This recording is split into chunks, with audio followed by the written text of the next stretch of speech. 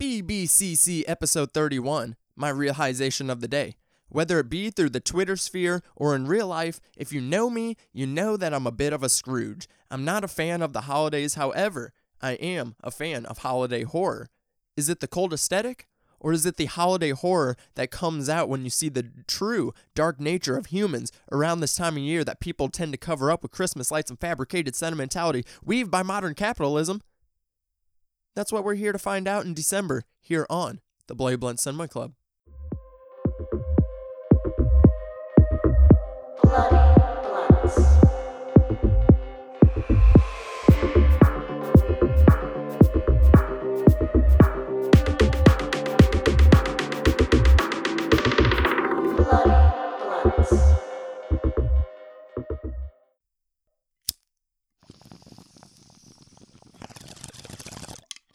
Merry Krampus, you sons of bitches. Hello, hello. It is your boy, Devon Taylor, aka _Daddy Disco on Twitter and Instagram, and I am your host. This is the Blade Blunt Cinema Club, a podcast where we explore the subgenres of horror and get into the nitty-gritty and see what's up, and obviously get real high while I'm doing it. This is the start of a new month. It is December. We are talking cold-hearted horror this month, because it is going to be a mixture of holiday horror films, but then also just films that are just downright cold to the aesthetic or maybe even the subject matter. We have a wide range of movies to talk about, and today we will be starting with our monster segment of Blade Blunt Cinema Club. We're going to talk about one holiday horror film in Krampus, and then we're also going to talk about The Thing, the John Carpenter classic that is just, if you want to talk about cold movies, this is the one. So we are going to be talking about, the literal monsters that are happening within those films, but then, of course, the monsters that lurk within. Ooh, gotta love some good old monster tropes. So we're going to get into it. I got two guests joining me from the Something Ghoulish gang, and I cannot wait to get into it. So without further ado, let's get into the show.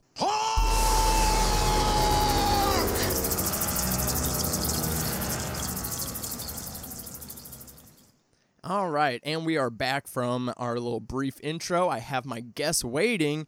I have two guests coming at you guys for this episode. Both of them have backgrounds with the Something Ghoulish gang, so, we're wrapping them back in after we had Anthony and Danielle on a few weeks ago.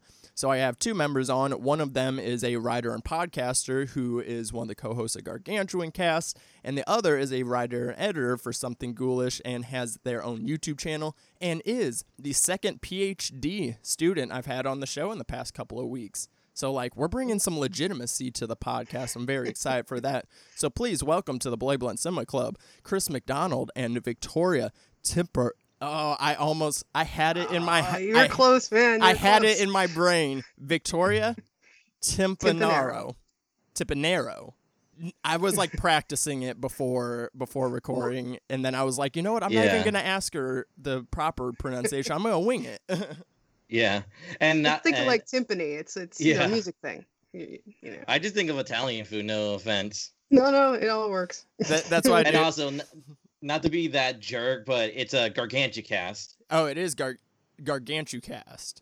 Because we got to have the specifics down. The specifics are very important, so I'm there with you. But thank you for both of you guys for joining me. Very excited to have you guys on to kick off. Yes, very excited. We are kicking off the holiday. I call it holiday horror / cold, because I'm not even the most festive festive holiday person myself. So I was like, I don't want to just limit it to Christmas or just to limit any holiday. So we're also just kind of talking cold movies in general. So we have two movies, one classic and one more modern classic to talk about. In Krampus, released in 2015, and The Thing, released in 1982. So very excited to talk a couple monster movies with a couple experts here. We have, we have the scholar, and then we have the kaiju enthusiast himself. So very excited to get into that. before we get to the movies for the podcast, we want to get to know the guests just a little bit. So give me your guys' background on when you guys kind of got going with Something Ghoulish and just kind of, your brief little horror history in general. So when it comes to Something Ghoulish, Anthony has been one of my best friends for 5 or 6 years. The guy has been a very close friend of mine, and I started Gargantucast as a solo affair before he came in because I had a really bad funk in the middle of production of the podcast, and he said like, "Hey, I'm starting doing Something Ghoulish. If you want me to help you out and we can join forces," and I said, I really appreciate it. So ever since then, Gargantucast has been a Something Ghoulish podcast. And when he needed writers for the website. He knew I was, I dabbled in writing, specifically with kaiju and monster cinema, and has been my forte since I was a kid. I grew up on like Godzilla, Ray Harryhausen films, some of the 80s stuff like Aliens and Predator, and some 90s Roger Corman, stuff, as well as like Jurassic Park. Mm-hmm. So that's when I decided to use my passions as a editor writer, and one of the early editor writers of the website. Nice. Yeah, so the monsters have been just ingrained in your blood since day one, basically. I can see your little collection of figurines in the background, so I know you're absolutely serious about this shit. Very serious. And what about you, Victoria? Well, I started up my YouTube channel, I think, around the same time that they started up the Something Ghoulish YouTube channel, and we were kind of commenting on each other's stuff, I think. I think I had reached out for one of Anthony's videos and was like, wow, this is really awesome. And we started talking, and when he, I guess almost a year later, when he started up the website, like a little beforehand, he asked if I was interested in writing. So I'm always up for writing about horror movies and sci-fi movies and cool stuff like that. So I gladly jumped on board. And since I've taught in the past too, I teach like some film theory type classes. So when he was looking for some help editing, I offered to help out with that too. So I help kind of, I check up on stuff, make sure everybody's grammatically correct, as it were. And over on my own channel, I do 2 shows. One's called Indie Cult Horror, and it's a collection of interviews I did in the early 2000s when I was working on my master's, talking to people who were behind the camera and in front of the camera on some of the like influential movies. Like I've interviewed like Gunnar Hansen, H.P. Lovecraft, holy crap, H.G. Lewis. I'm not that old, Chris. You had like a Ouija board and you talked to H.P. Lovecraft. Like, hey, how racist are you? Well, there's always time travel. Let's clear this up for now. Let's just get to it, man.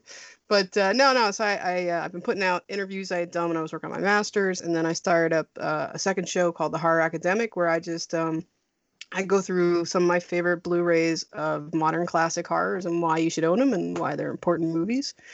And I try to take that over into what I write on Ghoulish. I talk about classic horror like in the modern age.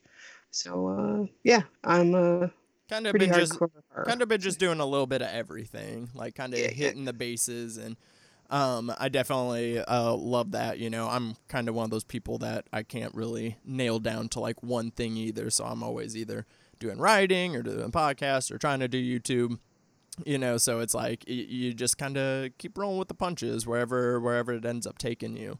But yeah, Something Ghoulish is just awesome. I love Anthony and like all the work that he's been doing, and like just like the positivity that you guys have been pumping into the horror community is much needed, especially in these dark times. So definitely love So I love having any of you Something Ghoulish cats on here for sure.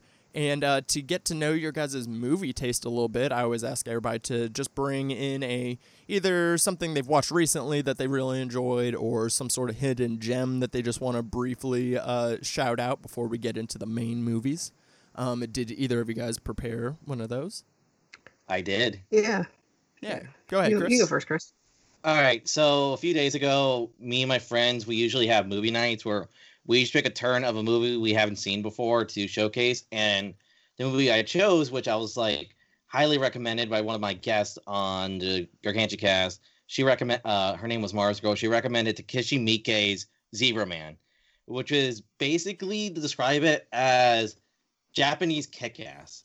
It is a Ooh. parody of Toku heroes, stuff like Kamen Rider, Super Sentai, and it's about this guy who wants to dress up like this old superhero he's seen as a kid, but as the story goes on, he realizes he actually has superpowers, and his life is laying up to the original show that he watched.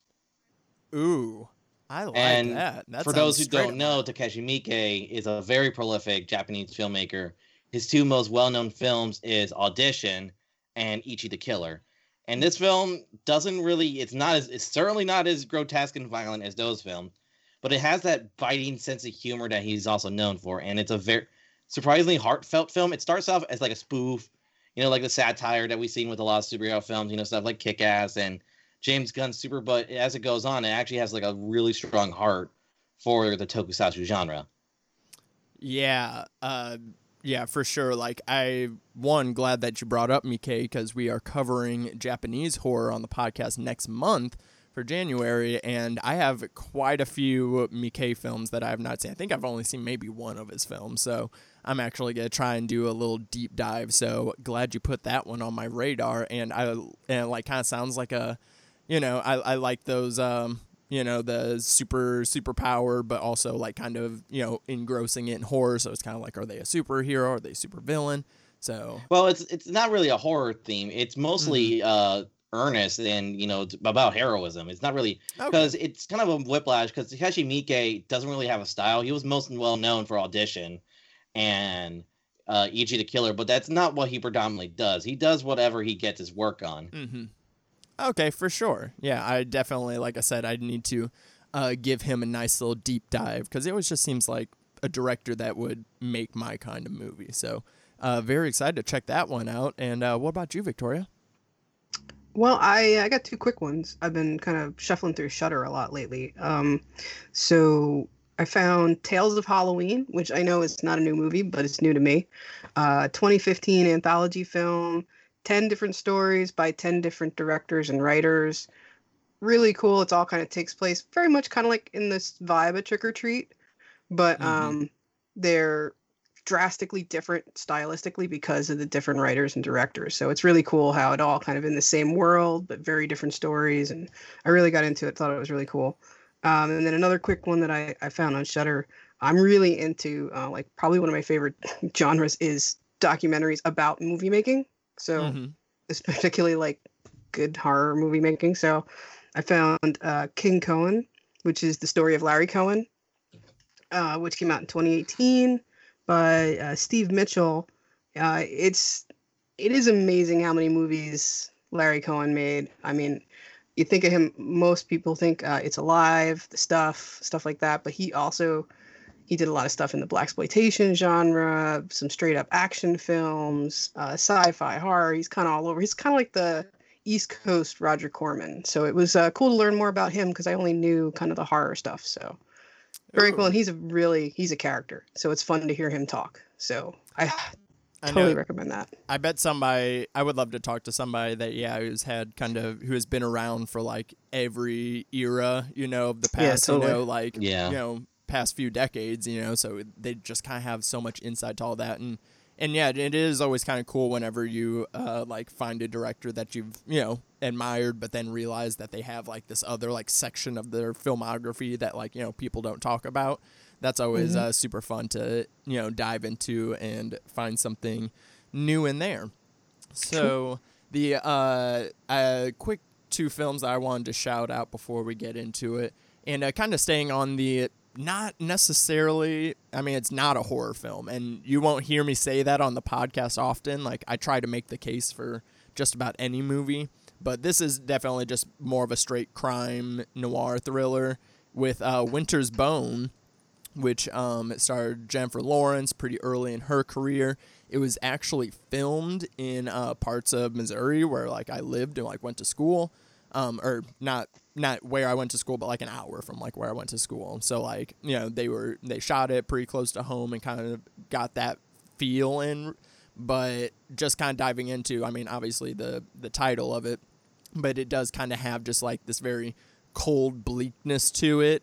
and there is horror in the aspects that you're kind of watching someone in a situation that, you know, you most likely yourself haven't been in, and kind of seeing how they go down this dark path of, you know, just trying to survive in essence, but, you know, also trying to move past, like, you know, traumas in their past. So there's like there is like psychologically like horrific things to it, but it's definitely not a horror film, and like wouldn't be one I get to talk about on the podcast.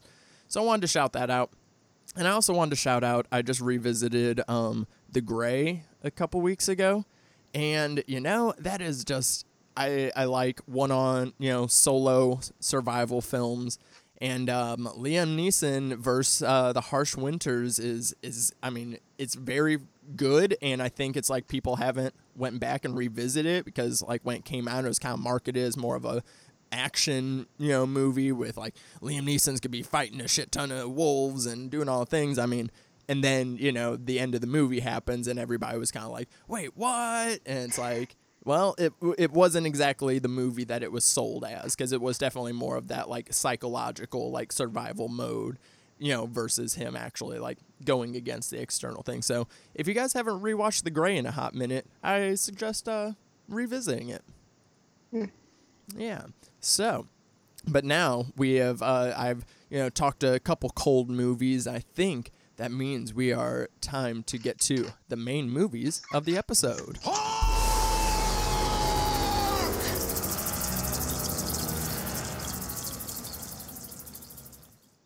Krampus, released in 2015, written and directed by Mike Dougherty, with writers Todd Casey and Zach Shields as well. Most of the effects were done primarily by the Uedo Workshop, you know, and I would say if you watch the film, it's about like 70% practical with like 30% CGI, I would say is about the ratio there. But it's absolutely fantastic, because even when they do use the CGI, you can't really tell. I really love this movie. Mike Dougherty directed Trick or Treat, so this is his second holiday feature, and we have a Christmas movie from him. And revisiting it, it definitely holds up just as much as it did, because I hadn't rewatched it in like a couple years, but I absolutely love this film. So with you guys diving into this film and kind of revisiting it, what are some of the things that kind of stuck out on your rewatch of it? I guess I'll start. So when I first, I was very excited when they announced Krampus, because I was already pretty on board with Michael Dougherty's work with Trick or Treat. So it's like, oh, he's doing the most Halloween movie of all time.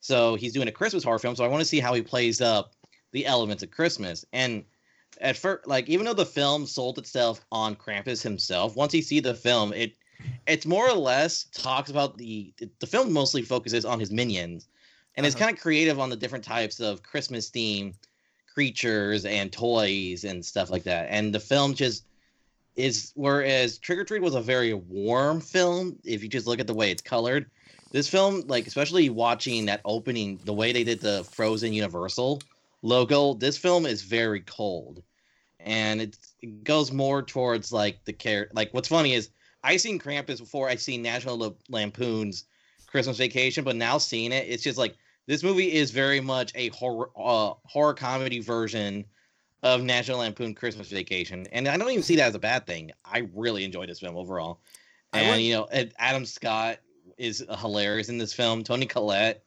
This is my first time seeing Toni Collette in films, and man, she is great in whatever movie she's in. And it almost seems like she's somewhat channeling her Hereditary energy with her stress. Mm-hmm. And, you know, the monsters are pretty cool. Krampus himself, from what little we've seen, he has such a presence. And this one has honestly became a tradition of every year for Christmas as one. It's honestly my go-to Christmas movie, along with Gremlins and Silent Night, Deadly Night. Yeah, I like the National Lampoon's Christmas Vacation comparison, because in my notes I wrote that this film is kind of like National Lampoon's Christmas Vacation combined with The Thing, the other movie that we're talking about, just in terms of the coldness and isolation of it. But yeah, there's a lot going on with like the characters and the creatures, and there's just like they pack so much into this. You know, it's 98 minutes, or probably 95 if you X out the credits. So I mean, they definitely pack a lot into this. What were some of the things that you picked up on, Victoria, on this latest revisit? Well, I would definitely say, like Chris, this is one of my yearly movies now. I mean, I bring out a stack of Christmas movies every year, and this is always one of the first or the last. Sometimes I save it for the end now. So it's definitely it gets you into the realism of the season. I mean, that first half of the film is definitely like a straight up Christmas movie, Christmas comedy, very much. I get the National Lampoon style. And then it switches on you, and all of a sudden you're in a horror film. But I almost kind of was thinking how it, to me, was almost like Hostel in that way, where it spends the first half of the movie making you hate everybody. And then now you have to like decide to cheer them on, or who's worth, who are the ones who you think you could actually get behind surviving. Mm-hmm. No, I love the look and feel of this movie. They do so many things right. They spend so much time like making you know these characters that when everything flips and they're in the middle of it, you're there with them, and I think he just does an amazing job setting up characters, and it's just a fun film, and it's got some great, really awesome effects and action sequences. Yeah, like Doherty is able, I mean, he did it in Trick or Treat as well, and able to kind of, even in the fashion that he was able to flesh out characters in that movie, and that's an anthology, so it's like, just whenever he actually does have the single story to focus on, he really builds a very, like, strong, with, the cast from Adam Scott, Toni Collette, Rob Corddry is always great. And then all the kid actors are also really great. Most of them, a lot of them were newcomers, which was very interesting for some of the performances that you get from them. The main kid that plays Max, MJ Anthony, is really, really great in grounding the film here. And so with Krampus, yeah, there's a lot of stuff going on. So we'll go ahead and hop into the opening segment.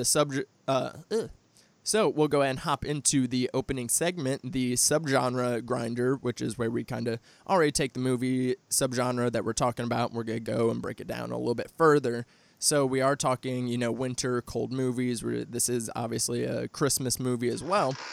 But then, yeah, at the heart of it, when you go ahead and break it down, this is a family movie. This is, as you watch this dysfunctional family that a lot of people can see themselves in, you have that angle. And then, of course, you have all the monster movie elements at play here because, I mean, this just has monsters for days in it. So as far as, like, some subgenre things, what are some things that you might have picked up on? So obviously this is first and foremost, a Christmas horror film. And that is, like, there's, like, holiday horror films, but Christmas is, like, its own, like, meat. Like, it feels like there is Christmas horror, Halloween horror, and everything else. Mm-hmm. And I noticed, like, stuff like something like Deadly Night, Krampus, and Gremlins it focuses on the cynicism of Christmas. Like, there's all, like, this commercialization. Like, the opening film is basically, like, making fun of, like, Black Friday, kind of, like, as someone who works at retail, it's very much, like, I was just like, okay, yeah, this is very much how it feels. Mm-hmm. Like, especially, playing classical Christmas music over, people beating the shit out of each other for a teddy bear that, probably will be more common after Christmas is over. It very much feels like Doherty is, taking pot shots at Christmas of a glutton of a holiday. And another subgenre I noticed, like, this film, it sold itself. You thought, like, oh, it's going to be like Krampus, like this weird home invasion, borderline slasher with this monster. But then it becomes, again, stuff like Gremlins, a little monster movie. And when we see the weird toys, I got, like, Puppet Master vibes from some of the creatures. You got the robot, the teddy bear, the angel. So it's like, I guess, like a weird killer doll movie, something like a full moon picture. Yeah, I did not. Yeah, that is one that I didn't think about. But yeah, it definitely has the Puppet Master vibes, like in that middle section of the film. Like the subgenres are kind of spread out, and like the acts. The first act is all the establishing family stuff going on, and then the second act is kind of when you get like that like Puppet Master vibes, and then the third act is where Krampus's presence like really makes itself known. What are some subgenre things that you find really interesting, Victoria? Well, yeah, definitely the Christmas movie vibe, and it's almost like parodying Christmas movies, kind of almost like a Christmas Story does in its own way of, showing in this time period, just how messed up Christmas is as a tradition in America. But yeah, I mean, I also thinking of it in the same way as acts. I think that third act is which kicks off kind of with the grandma finally telling the story of who Krampus is. It becomes almost a folk horror story then, and you get all this kind of really kind of classical Gothic vibes out of that, which is really cool because it's got this old world nature to storytelling. Yes, I do totally love that because she kind of tells a story to Max at the very beginning of the like sanitized version of it, of like you got to keep the hope alive and blah blah blah. But then, yeah, it very much is like once she reveals that she's already experienced Krampus, that's what took the rest of her family. Then it's like, yeah, it's like this kind of this folk horror of like, it being like passed down, through your generations now. Now they're like kind of in it. I really like that folk horror angle. And then like going back to like, and what you guys both kind of highlighted is the commercialization of Christmas. Like that's like me, like to a T. Like I am a Scrooge because like I find it very synthetic, around the holiday times.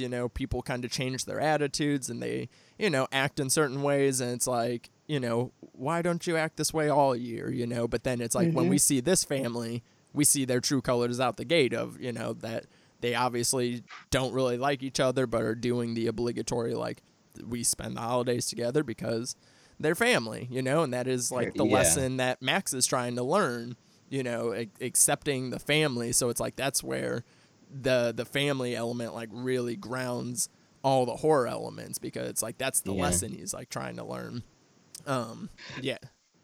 Though in this day and age, dealing with like, oh, I have family who are not jiving. It's one of those things like like being a kid, I'm just like, I'm with that kid. It's just like, fuck his relatives, like they're like, they don't need to be here, they're assholes, they're like, disrespectful, and they're like the aunt was at the very least anti-Semitic. With God, like the Aunt whole Dorothy. ham thing. It's just like, get the hell out of here, Yeah. I guess it's just growing up as a Latino family, I me and my friends, we joke like this is I guess a white thing, because like white people like, oh, they're family when they bring in there's the stereotypical racist uncle you have. Well, like growing up as a Latino, if you have like a dumbass, you're like, get the hell out of here. Yeah, it's like and he even gets stumped. The dad even gets stumped by Max whenever he is like, okay, but why though? And then Tom really just goes, well, yeah, you got me. I'm not sure. And they tries to spit out some bibble babble about being better, but it's like, yeah, like very much so. Like it kind of makes you question. Like I've had like similar Christmas things like that, where it's like, just like the blood wasn't good at the time, and then it's just like, why are we all just in this room pretending when we just like all kind of want to like scream at each other right now, But at the same time, it's like, you get to the end of the movie and then Max is kind of shown like, okay, like you think you have it bad, but it could very much be like worse, like right. I think that's kind of like where it gets to at the end. So favorite. I was gonna say it. Oh, sorry. Oh, go ahead, Victoria. No, I was gonna say, yeah, it's like that. It was making me think it's like trying to find the good in the people, and it's like it takes the most extreme, absolute end of the world, dire straits for these people to learn that they actually like each other. But I mean, my favorite Christmas movie of all time is kind of borderline horror, which is Scrooged with Bill Murray. And I think it's very much that message, like we're talking about how Christmas is commercial and it's not, it's fake and it's phony. And it takes him the whole movie to get to the point that I think Max starts this movie at of, wait, we're just supposed to be nice to each other all the damn time. Okay, cool. And I like that it kind of packs in all those layers of we all seen all these Christmas movies and know all this kind of what we're supposed to think about Christmas. And it's got this It's a Wonderful Life kind of vibe at times too. Poor Max is the only kid who like believes, you know. Yeah. But, And they like kind of do like, you know, the tropes and like kind of parodies some aspects of Christmas movies, and then I feel like then they also it does its own thing by kind of in the way that it kind of starts alternating, you're like kind of getting this rhythm of like there'll be like this horror set piece, and then right afterwards you have like a one-on-one character scene, whether it be, you know, Tom and Howard having a talk and like kind of getting on each other's level, and then Sarah and Linda having their talk together, you know. They like intersperse them in between the horror set pieces, and it just like it gels like so perfectly together. There's so many great scenes, so we got to talk about some of our favorite scenes in here. And starting with Krampus, the first encounter with Krampus when the sister goes to go visit her boyfriend and she is you know, chased by Krampus. This scene is lit. I love it so much. Great use of CG. Like, I think the thing is when you see Krampus design, he's hunched, so it kind of has like this old man kind of like. But the minute he starts moving, he's like leaping and agile.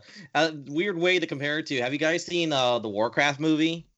Yeah, I have. You remember how that old orc, and it's like, oh, he's like, you know, hunched over, but when he's ready for a fight, he like, or another comparison is like King Boomy from Avatar: The Last Airbender, where like the minute he starts fighting, he's like strains his back and he's ready to kick ass.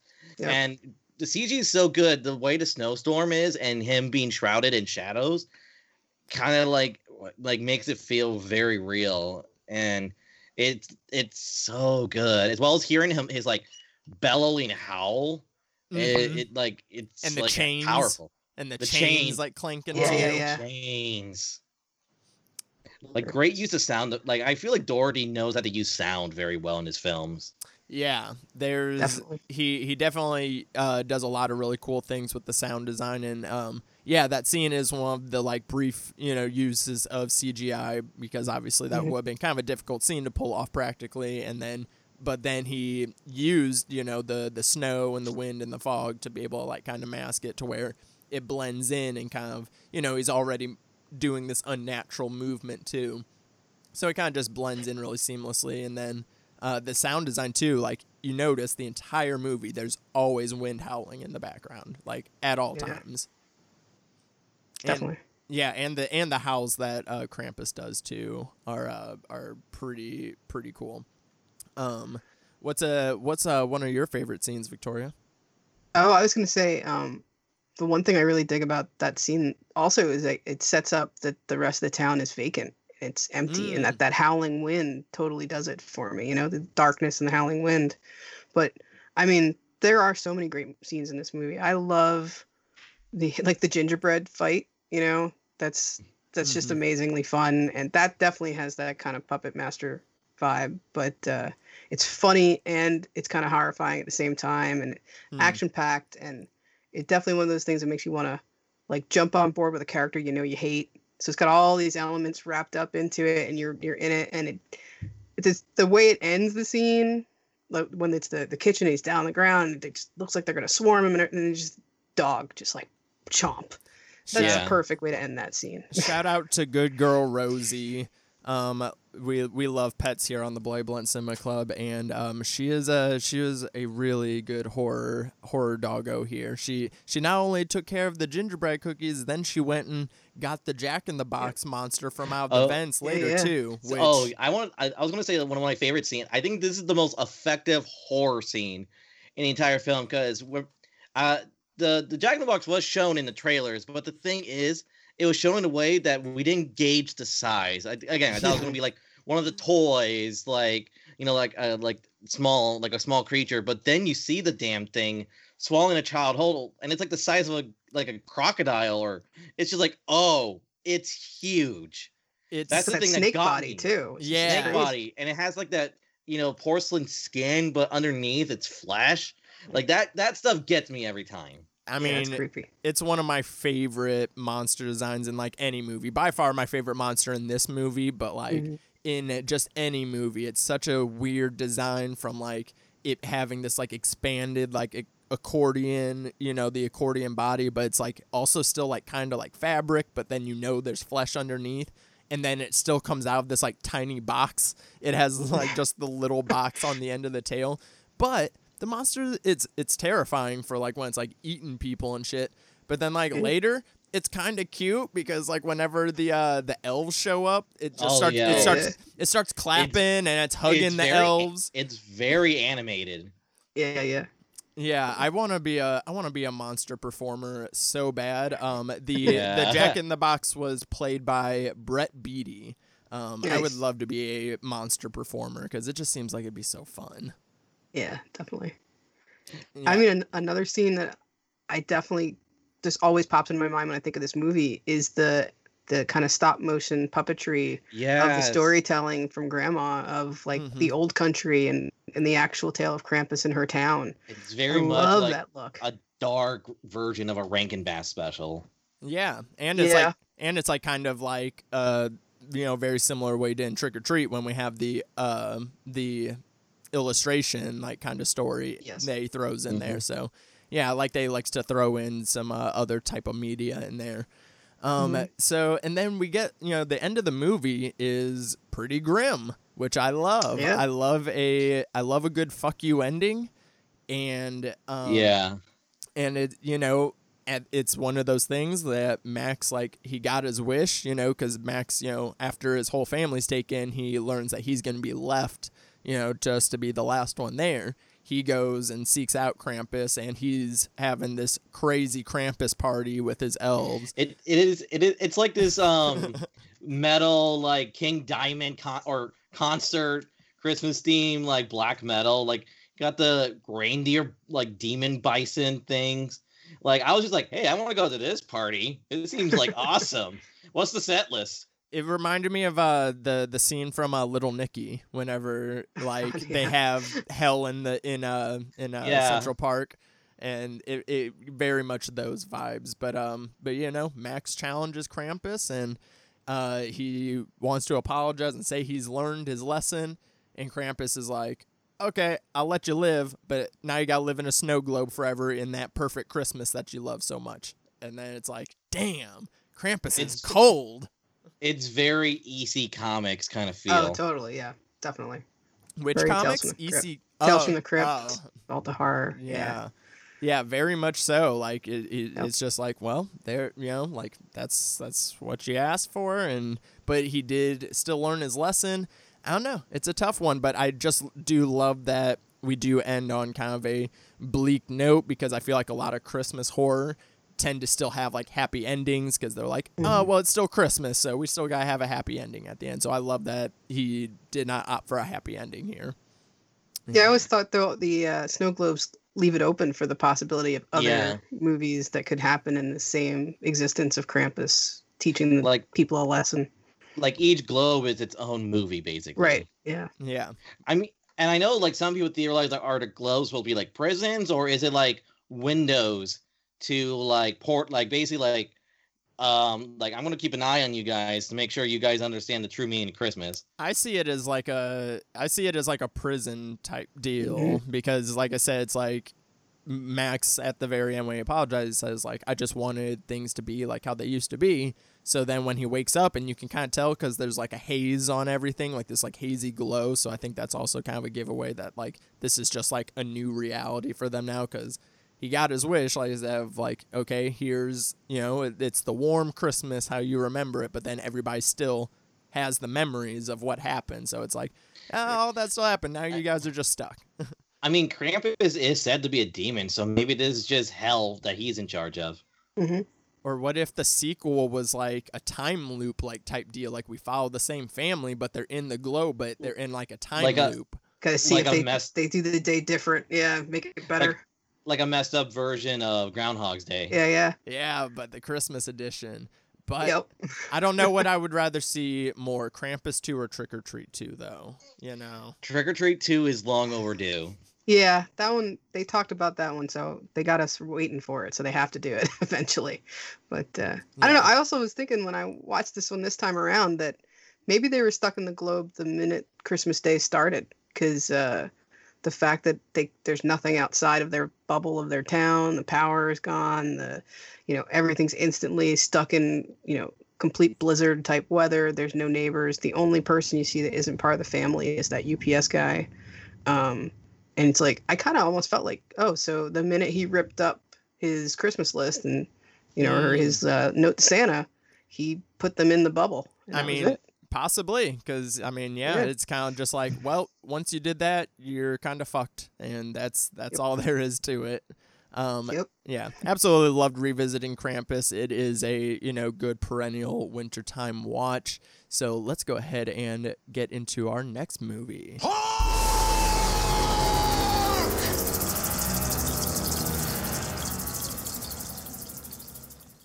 The Thing, released in 1982, directed by the horror master himself, John Carpenter. Well, self-proclaimed horror master. That's debatable. Written by Bill Lancaster and score by Ennio Morricone, who has composed over 400 scores. What? That's insane. Including a lot of them for Quentin Tarantino, like Kill Bill Volume 1 and 2, Django, and his Oscar-winning score for The Hateful Eight. Absolutely killer score. This movie's a classic. I don't have to say too much to introduce The Thing. I mean, we know what it is. I will say, this was only my third time watching. I didn't see it. I didn't see it for the first time until like 3 years ago. So, yeah. Wow. Yeah, so I was a latecomer, and but then it was like, I watched it the first time, and I think I was like too hyped, and then I was like, yeah, this is good, and then like I watched it the second time, and then I was like, oh, okay, I get it now, and I mean, this is monster movie, isolated thriller, just like a masterclass right here. I think, did one of you guys mention The Thing when I had reached out to you asking for the episode? Yeah, I can't remember. Yeah, I definitely put that out there, yeah. Yeah, well then you go ahead and lead us off. What are some of the things you loved in, I'm sure you've seen it plenty of times at this point, but like anything new come to you from The Thing? I gotta admit, I always forget the beginning of this movie. I forget that you actually see a spaceship entering Earth's atmosphere, and that it doesn't just start with them already in Antarctica. So, that was kind of like, oh yeah, they do set that up from the very beginning. So that's always interesting to see, like little moments like that. I mean, I just love, this is probably the best special effects movie ever made. It's all physical. It's long before CG really was a affordable option for anybody. And it's just perfect, absolutely beautiful work. And it is just, what makes it even better is that these effects are completely abstract. And you can't look at it and be like, oh, I know exactly what that. No, I don't know what the hell I'm looking at. What the fuck is that? And that's what's awesome about this movie. And every time you look at it, you find something else in there. Yeah, it is like definitely the gold standard for practical special effects for a reason. Mostly done by Rob Bottin or Bottin, I'm not exactly sure. But with also help from the legendary Stan Winston, who kind of came in to help out whenever Rob got kind of sick, because this was a very like tumultuous shoot going on. But I go back and forth between this and Society for like my favorite special effects movie, because like really? Society, there's just something just so, that's its own episode. But yes, but here with The Thing, like these abstract, just crazy, like they look like beautiful, gross sculptures. It like so many of the times, because like when you do just like kind of get to see some of these figures when they're not moving, they're like creepy, but then when they like start moving and they're like shaking and convulsing and tentacles everywhere, it's so good. Chris, is this up there for you as far as like your monster movies go? When it comes to specifically horror films, this is like my third favorite horror film of all time. This is one of my favorite monster movies of all time. I just love this film. It's some of the best writing, where every character is not stupid. There is no idiot. This just shows that you can have people be written as intelligent and still deal with a situation where that is out beyond their control.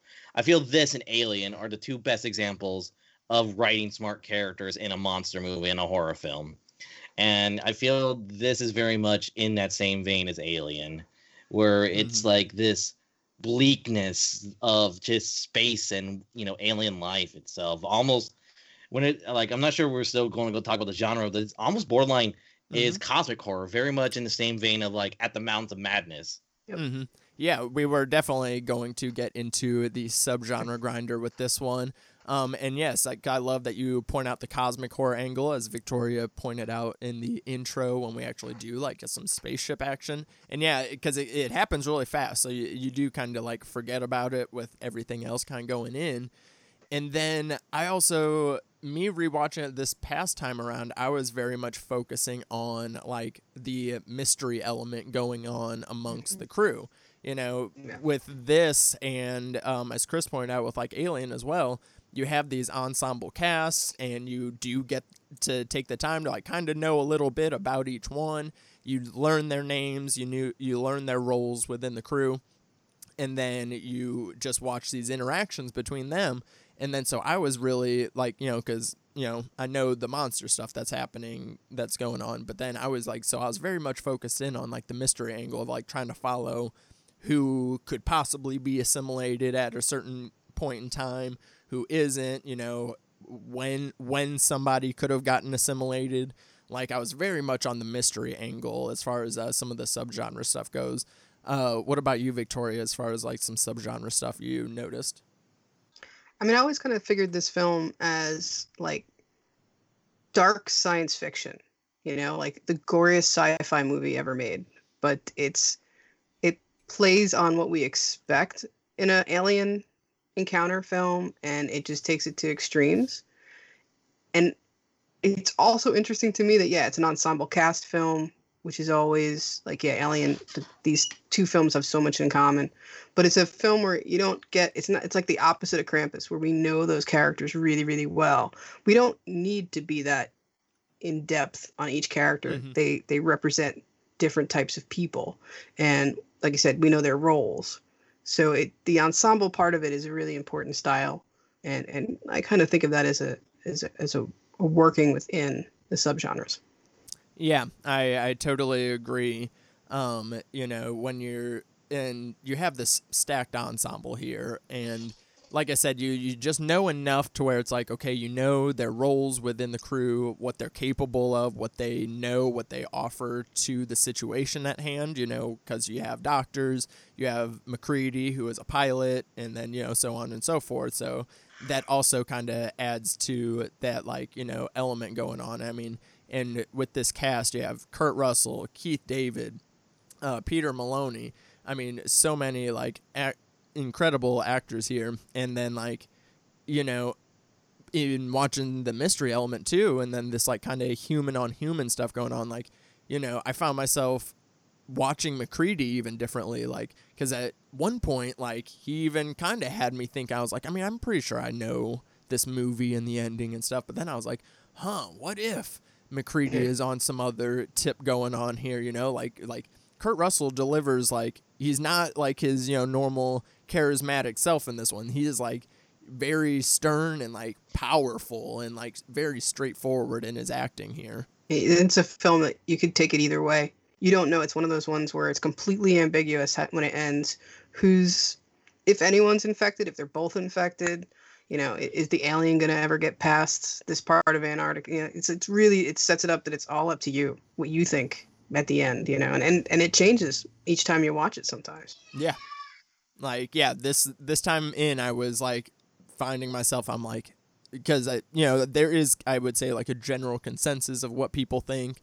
A lot of people tend to think that MacReady, it was safe and that Childs was assimilated, right?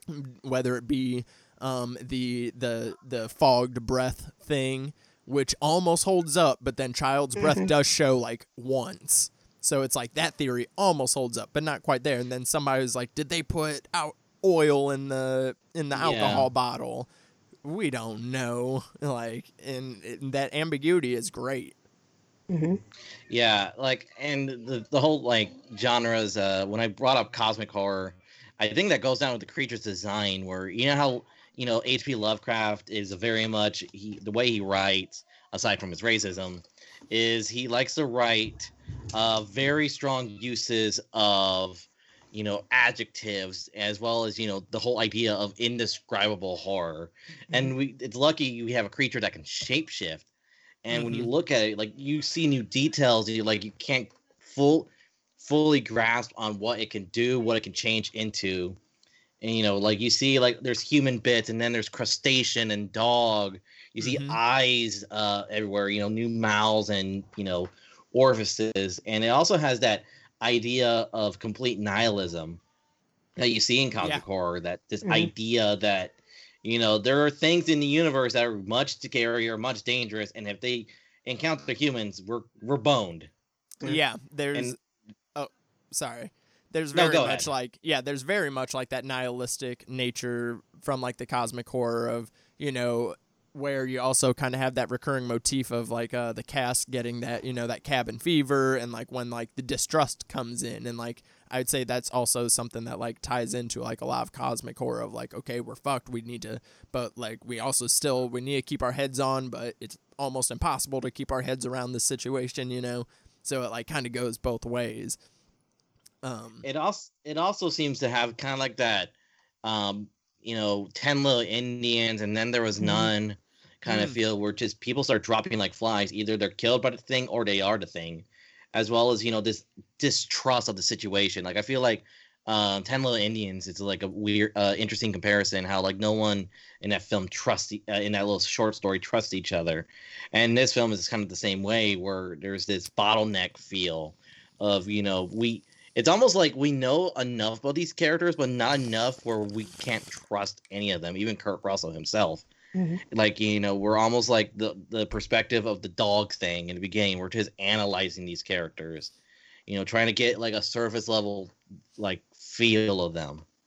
Yeah, I didn't really think about that of like, it kind of analyzing us, because like the movie does such a good job of kind of unfolding the information about the thing, as the characters in the movie learn about it. We're learning about it in real time with them, and then you're also kind of seeing the the versions of it in stages too, and it's like you kind of see the stages of the thing, but then you also kind of see the stages of the mental health of this crew deteriorating. It's so much good character stuff, but I mean, of course, let's talk some like gross monster stuff. I forgot the amount of tentacles in this movie. I was thinking the same thing watching it this time, because it's like I don't want to like reduce cosmic horror to always being tentacles, but tentacles. I saw so many tentacles this time. I mean, the thing is with tentacles, think about it. It's the idea of we have this like weird innate fear of things with multiple limbs. Arachnophobia with spiders, and octopi and cephalopods with tentacles. It's this idea of a creature with multiple limbs that could like you like with humans, we only have two arms, so you have like basically only two things that grab you. But something with tentacles, it has multiple options to grab you, and if it has enough on you, you're not getting out. Yeah, you're screwed. Yeah, I mean, it's like that, and then there's just like something always like connected to like the inherent nature of like the way that like tentacles like kind of move in this like unnatural motion, and like kind of add to that like unnaturalness of it. Like there's not a lot of things that gross me out, but like tentacles and like worms in general just like really bug me. I just like quick story that is probably too gross to say on the podcast, but I'm gonna tell it anyways. Is a couple weeks ago, we're chilling on the couch with Harley, my little puppers, and he's facing away. I notice on his butt, I thought there was a string. Oh God! I thought there was a string on his butt. Oh and no! And then the string started moving. And then when it started moving, I just went like, it was my instant goosebumps everywhere. I just couldn't take it. I had to have my girlfriend deal with it. I was like, Britt, this is you this time. I was like, this is like big old spiders around the house. Those are all my friends. But like I see one tiny worm. No, I'm done. Yeah. And one scene that a lot of people's highlight, is the kennel scene, the first reveal of the thing. And there's so many details with that scene, like especially watching it with as the years go on, like when you first see the film on like TV, then DVD, and then Blu-ray. There's some details I never saw before, like when the dog's head opens and then the skull falls out. Yeah. And you see like the eye when it's like that big mass, and before it opens, and the dog. Those dogs were great actors because you feel how terrified the dogs themselves were, and it's very like there's also a lot of use of what you don't see, and you just hear this creature going ape shit. So you're just imagining this like chaos in his pet and his like dog kennel. Yeah, I mean, again, we love pets here on the Boy Blend Cinema Club. This is not a movie friendly to pets, unfortunately. No. This is not friendly to the doggos. This is a horror film for humans and dogs. Straight up, like, the poor doggos. I pet sit huskies, so like I love huskies. But that scene is just like, yeah, like when you kind of notice like the way that it like splits, and like when certain things aren't done forming, and then and now the creature is like kind of panicking, and like I said, like it'll always like when there's like the tentacles are going, like they like kind of like shake too, they like vibrate in this, like, because it's just like all the cells are like moving at once, because we like kind of learn it's like a cell by cell like type of deal.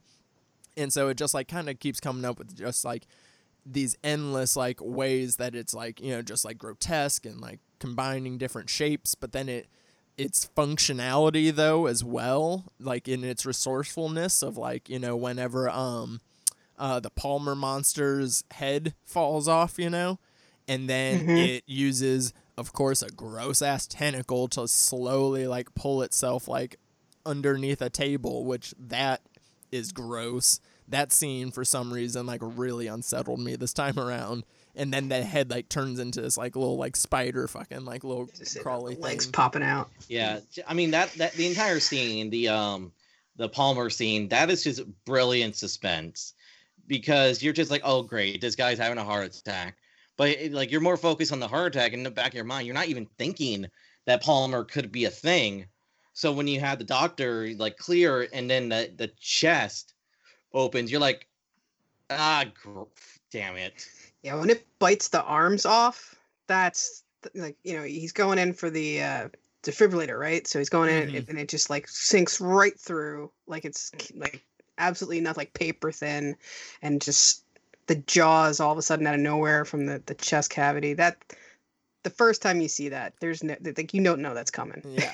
That's like something I like attribute with like cosmic horror too, is like spontaneous mouths that just like kind of come off it, like open on creatures like at like random points. Like I feel like spontaneous mouth, spontaneous tentacles, spontaneous eyes, bizarre orifices. Yeah. and like ooze, like everything is fluids. Oozing and like glistening and wet in this movie. Yeah, like this movie has so much texture to it, just like from the weather too, and like the monster effects, like so much texture in the film. Like you can just like you feel, and like I even like I like pulled my like shirt up like over my nose randomly for some reason. I was like, wait, what am I doing? Like I don't smell anything. Smell it. It's not smell-o-vision. But I love like the way it uses, like you're saying, how it's resourceful. Even if you go back to the scene where it's in the kennel, how to make sure that one dog that's fighting back, I mean, it shoots like, I don't know if that's just acid or if it's just goop to like, incapacitate it or something. Like, but maybe it's like the cells, like it's shooting itself, so it starts devouring. That's what I kind of took it as. Yeah, it was like kind of like a combination. It was like an acid, but then also to get itself into the DNA of the animal. But when seeing the dog not just wrapped up in the tentacles but wet like that is pretty nasty. Like that's a visceral feel. And then even the idea when the carcass that they find, that they bring back, that they find at the Norwegian site and bring back, and the scene where it's in the closet and the tarps over it, and it's just like, all right, we're just gonna pack it in here and close it up, and then just when you start to see it goop, like it starts to drip, like it's like that's nasty. It like drips and just like slightly moves the tarp a little bit, and Yeah, but That's really effective. if we're talking about favorite scenes in the thing, we all know the most iconic scene is the blood test. Oh, it's the blood test. Yeah, Mhm. totally. Yeah, and Get me off the damn couch. That's another thing about this film I enjoy. It's totally, nihilistic and dark and horrifying, but it also has little sprinkles of like humor. oh Oh, yeah. yeah. Carpenter's great for that, though. I mean, he wants you to laugh and then at the same time. Like he wants to Mhm. repel you and then lure you back in with a laugh. Yeah, like the whole reveal, like once you you see the blood freak out and you see the guy who was tested is like turning into a monster, like you see them freaking out. It's both terrifying, but you can't help but laugh at them because they're all tied up and they're just like screwed, and you just can't help Yeah. but laugh at it. Yeah, because like Childs and Jerry are like still stuck to the couch next to the On it, yeah. Palmer monster while it's like exploding. But yeah, and it's like cool that he used this like 1-2 punch of like, okay, we have the suspense of the blood test itself, and just like trying to figure out who, if any of them are infected. So it's like it happens, and then it just like elevates like times 10 into this like horror set piece that we get. And yeah, I think that definitely just overall is like probably the strongest scene of the film. And I think a lot of the comedy comes from just like the performances of the actors. Like there's not a lot of, I don't think, like intentionally written comedy. A lot of it is There's just like yeah.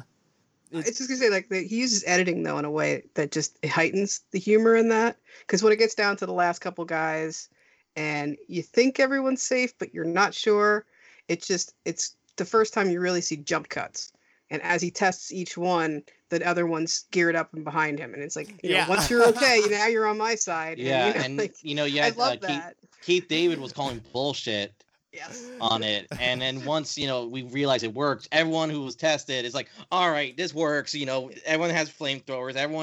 That's another thing that shows these characters are intelligent.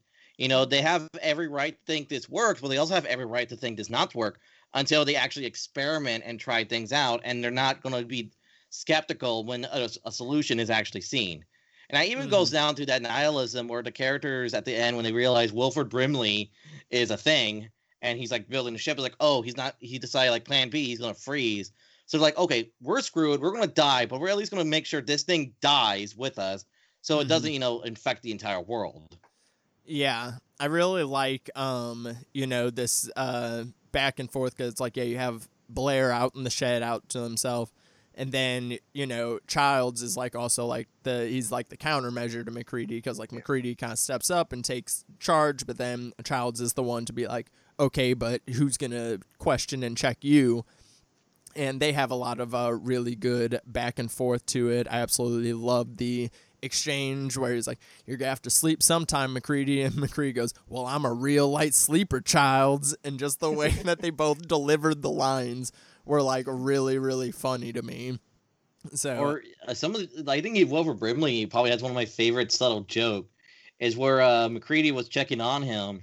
And you see the noose in the back. He's like, I'm okay. Please let me out. I'm better now.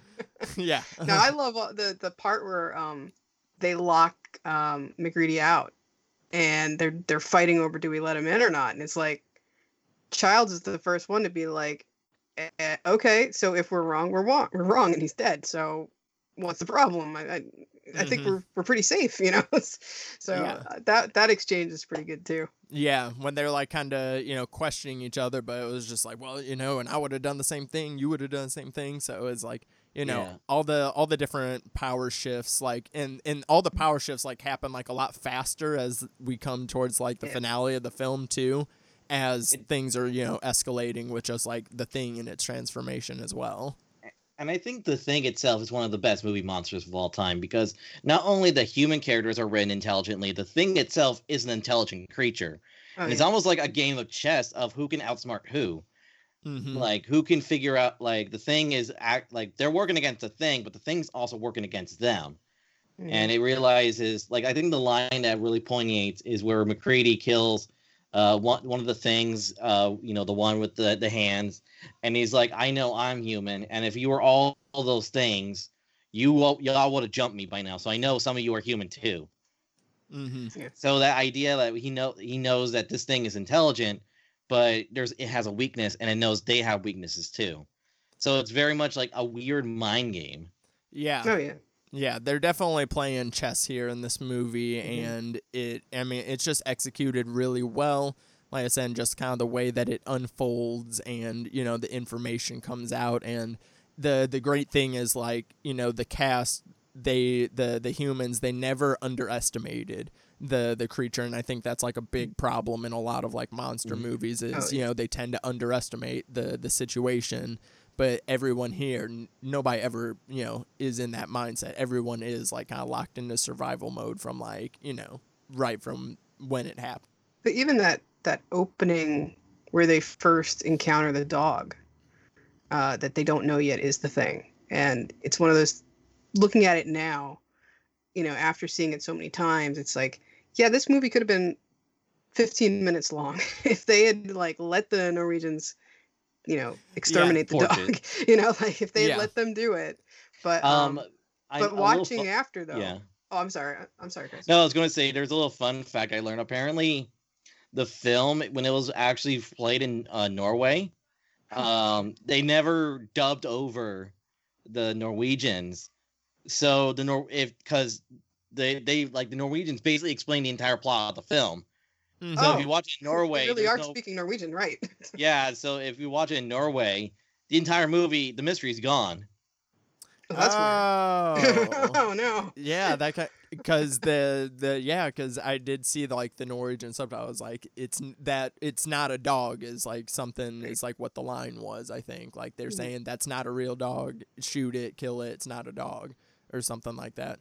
And if one person in the crew had known Norwegian, it would have been over.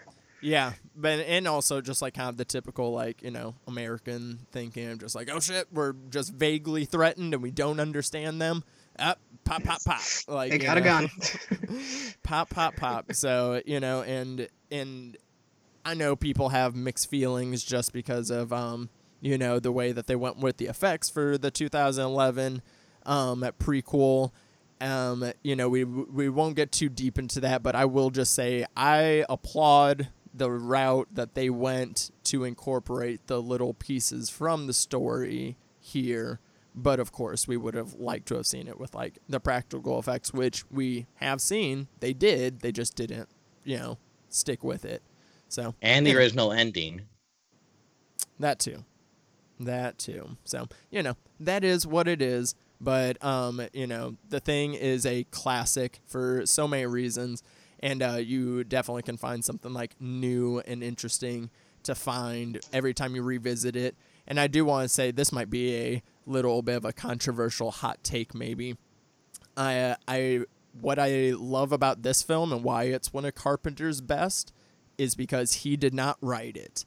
When Carpenter doesn't have to write his own stuff and he can just like lock into like the actual like directing of it, I feel like they are just like more focused films versus sometimes I think his ideas might like get in his way in some of his other ones. I don't know.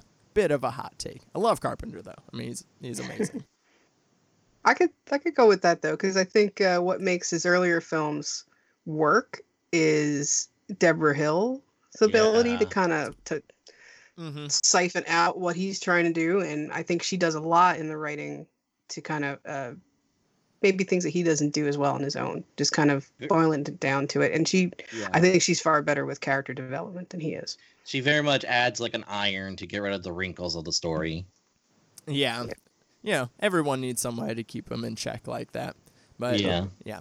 Awesome film. So to close out the episode, I asked, we have been talking monsters all episode, so of course we're going to just shout out our top 3 movie monsters of all time, and to specify, as we did before the show, for the audience, werewolves, zombies, vampires, do not count here. We're talking monsters here. So, who wants to hit me with their ranking first? I guess I will. So, number 1, a cliche from me as someone who's on Gargantuan Cast, but my number 1 movie monster, it's Godzilla. I mean, Godzilla is like the movie monster I actually say he's probably more better, powerful than King Kong. A lot of people people in Hollywood say, "Oh, King Kong, King Kong, King Kong," but honestly, Godzilla works so much because he's a creature that could represent anything. Nuclear holocaust in the original Gojira. He can talk about the power of nature to being a superhero, basically to a force of destruction, a metaphor of Japan's societal flaws. It is one of the best movie monsters because it can be anything. True. I mean, classic for a reason. Definitely cannot hate on that. My number 2, the Xenomorph.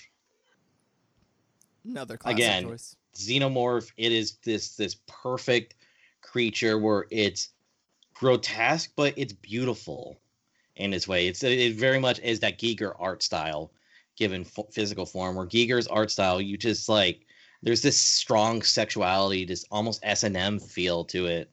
Yeah. But yeah, it's gorgeous. Totally. It's almost like a walking art piece. Yeah. Like kind of how I said earlier, like very like sculpture like. Yeah, and it moves very elegantly. It very much feels like this thing is like, like kind of like a cosmic ballet dancer of death. I like it. Nice. And my third favorite monster, oh, this is going to flip-flop with me. Maybe because these films are phenomenal, I have to say Gamera.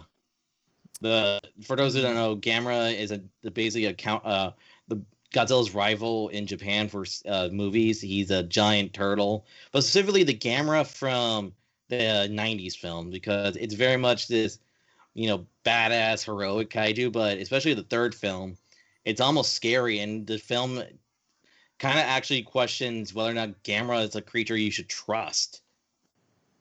Yeah. It's like the central themes on faith and hope. I have not seen any Gamera films, but I will definitely have to dive into them though. I have a lot of like kaiju movies I need to dive into, especially like with learning more about Godzilla. I also just I love like the history behind Godzilla and like the long lasting like iconography, of being able to stand in for all these different things, all the different iterations, different tones. I find all that like super interesting. So I'm going to be diving into that more soon. Victoria, what is your list looking like? I kind of looked at it as what were the monsters that were kind of my gateways into scary movies and horror movies. So yeah, Godzilla's first because that is the movie that sucks every kid in. It was just everywhere growing up. So I definitely started with a big love of Godzilla that got me into monsters. In that kind of same vein, I think this is a weird one, but I'm going to say Jabba the Hutt. Because as a kid, that's some creepy shit, Yeah. The imagery is enough. Yeah, for sure. Yeah. If you want to go back to our ideas of like sliminess and gross and yeah. So all of that. And it's a foe that has to get fought. And, I think, it definitely was the big bad in the end of the original trilogy. So, and Jaws, because there's nothing more terrifying than something that is real. And a big old shark is pretty fucking scary. So, I think those three are just kind of like the iconic kind of like big bads that kind of were my gateway into horror. Yeah. No, definitely. I mean, Jaws, the giant shark, has become its own subgenre itself, within the monster movie even, which I there are so many shark movies. So many. Gotta love a good horror shark. So for my three, they're all kind of more recent because I really wasn't a big monster movie like person growing up. Like that just wasn't the horror that I was watching really. But then like kind of as of recently, whenever I kind of see these like super interesting, crazy, monster designs that I just like can't really like explain that I really love. And then so I've been kind of looking out for them a little bit more. First one, number one, is my boy Calvin from the movie Life. He is. I have not seen that movie Yeah, yet. I know. I know. Me and Chris had like talked about it a little bit because I wanted to try to get it on Gargantucast, but I don't know if he qualifies. But Calvin is this is an alien monster type deal. It's kind of like if you took the Xenomorph and the Thing in kind of the way that it adapts the way that the Thing monster does, and is like kind of like this like otherworldly, like if this monster gets back to Earth, like we're fucked type deal because of the way it like eats and like attacks like so fast and stuff. And fucking he has a really cool design. He has different stages. He has a real creepy face. He has his own theme music like throughout the movie. He has this like very specific score that kicks in that is awesome. It's a movie that a lot of people like kind of, you know, saw it and wrote it off as like kind of like an Alien ripoff type deal, but it's a lot more than that because it has a lot of big, like not nihilistic actually. It's the opposite. It's like of, you know, kind of being very like having this like very hopeful to a dangerous point viewing of like, you know, what's outside of our planet. So highly recommend checking out Life. The other one is another pretty recent one, The Ritual, because this thing, Yeah. I mean, this thing is just so, there's so much to look at. It has such a just like interesting design, and you're just like not expecting it from like what we've been getting from the rest of the movie, you know? It's just like the tiny human arms that it has, but then it has its like other and the hooves, and that's a weird creature. And just That's a Bloodborne boss. straight up, like, and whoever came up with that, just like hats off. Like I saw like the like concept drawings, and like the way they also translated like almost it like completely accurate to like the drawings onto the screen is also like very impressive. And then I was tough. I'm gonna skip one monster because I'm gonna be talking about this movie on the podcast in like a month or so. So I'll skip one of them. One of them that I don't know when I'll get to, and I didn't think about it until like a little while ago, is the Scare Bear from Annihilation. Is one of the most terrifying things I've experienced in a theater, and then coupled with like that sound, that like scream that it does, like merged with like the human voice, which is something we didn't touch on with The Thing, but wanted to shout that out about The Thing as well. Like those like screams that it does are just like so unearthly, terrifying. But yeah, I'm definitely getting more into the monster movies, so excited to venture on. But guys, thank you so much for joining me on the podcast. This was such a great episode to kick off December. I appreciate you guys coming on. And what are you guys working on so that way the people can go and stalk you? Well, by the time this episode and your listeners will be listening to, Organjacast will be going on a mini hiatus for the holidays because, you know, 2021, we have a big year and we want to prep for that, you know, have a little break as well as do a lot of behind the scenes stuff. But we'll be having and concluding our Gamera 55th anniversary celebration as we covered both the first Gamera film and the first entry of the Heisei Gamera films with a revisit of Guardian of the Universe. Nice. Super excited to get back into that once you guys come back from the holidays. But it's like, yeah, everyone could use a little bit of a break. These holiday times are going to be a little extra crazy this time around. And what about you, Victoria? What you got working on? Well, actually, Chris is going to be helping me out on my show. We're going to be talking about Godzilla. So it's kind of funny that we both went Godzilla on our list, but I kind of figured we'd both end up with Godzilla on our list. But yeah, so the next episode that I'm working on for Horror Academic is Godzilla. And then, you know, I've been going through a nice long list of box sets that I want to check out. So stuff for the winter, I'm going to be looking probably at like the Scream movies and Alien films, going through some of my box sets. So that'll be our winter lineups coming up soon. Awesome. Super excited for whenever that comes up, and that works out perfectly because, like I said, I'm going to be trying to deep dive Godzilla here pretty soon, and then I'll be able to go to you and get all the other extra stuff and all the goodies.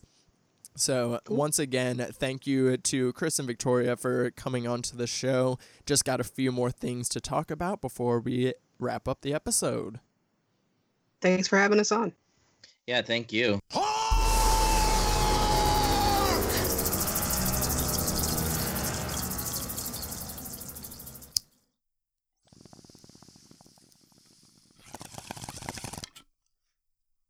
Thank you to my special guest. Thank you for listening. Just want to make a quick reminder that if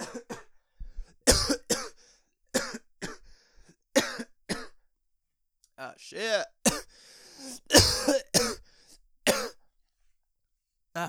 Dying. Okay, I'm back. Just want to do a quick reminder before we end the episode.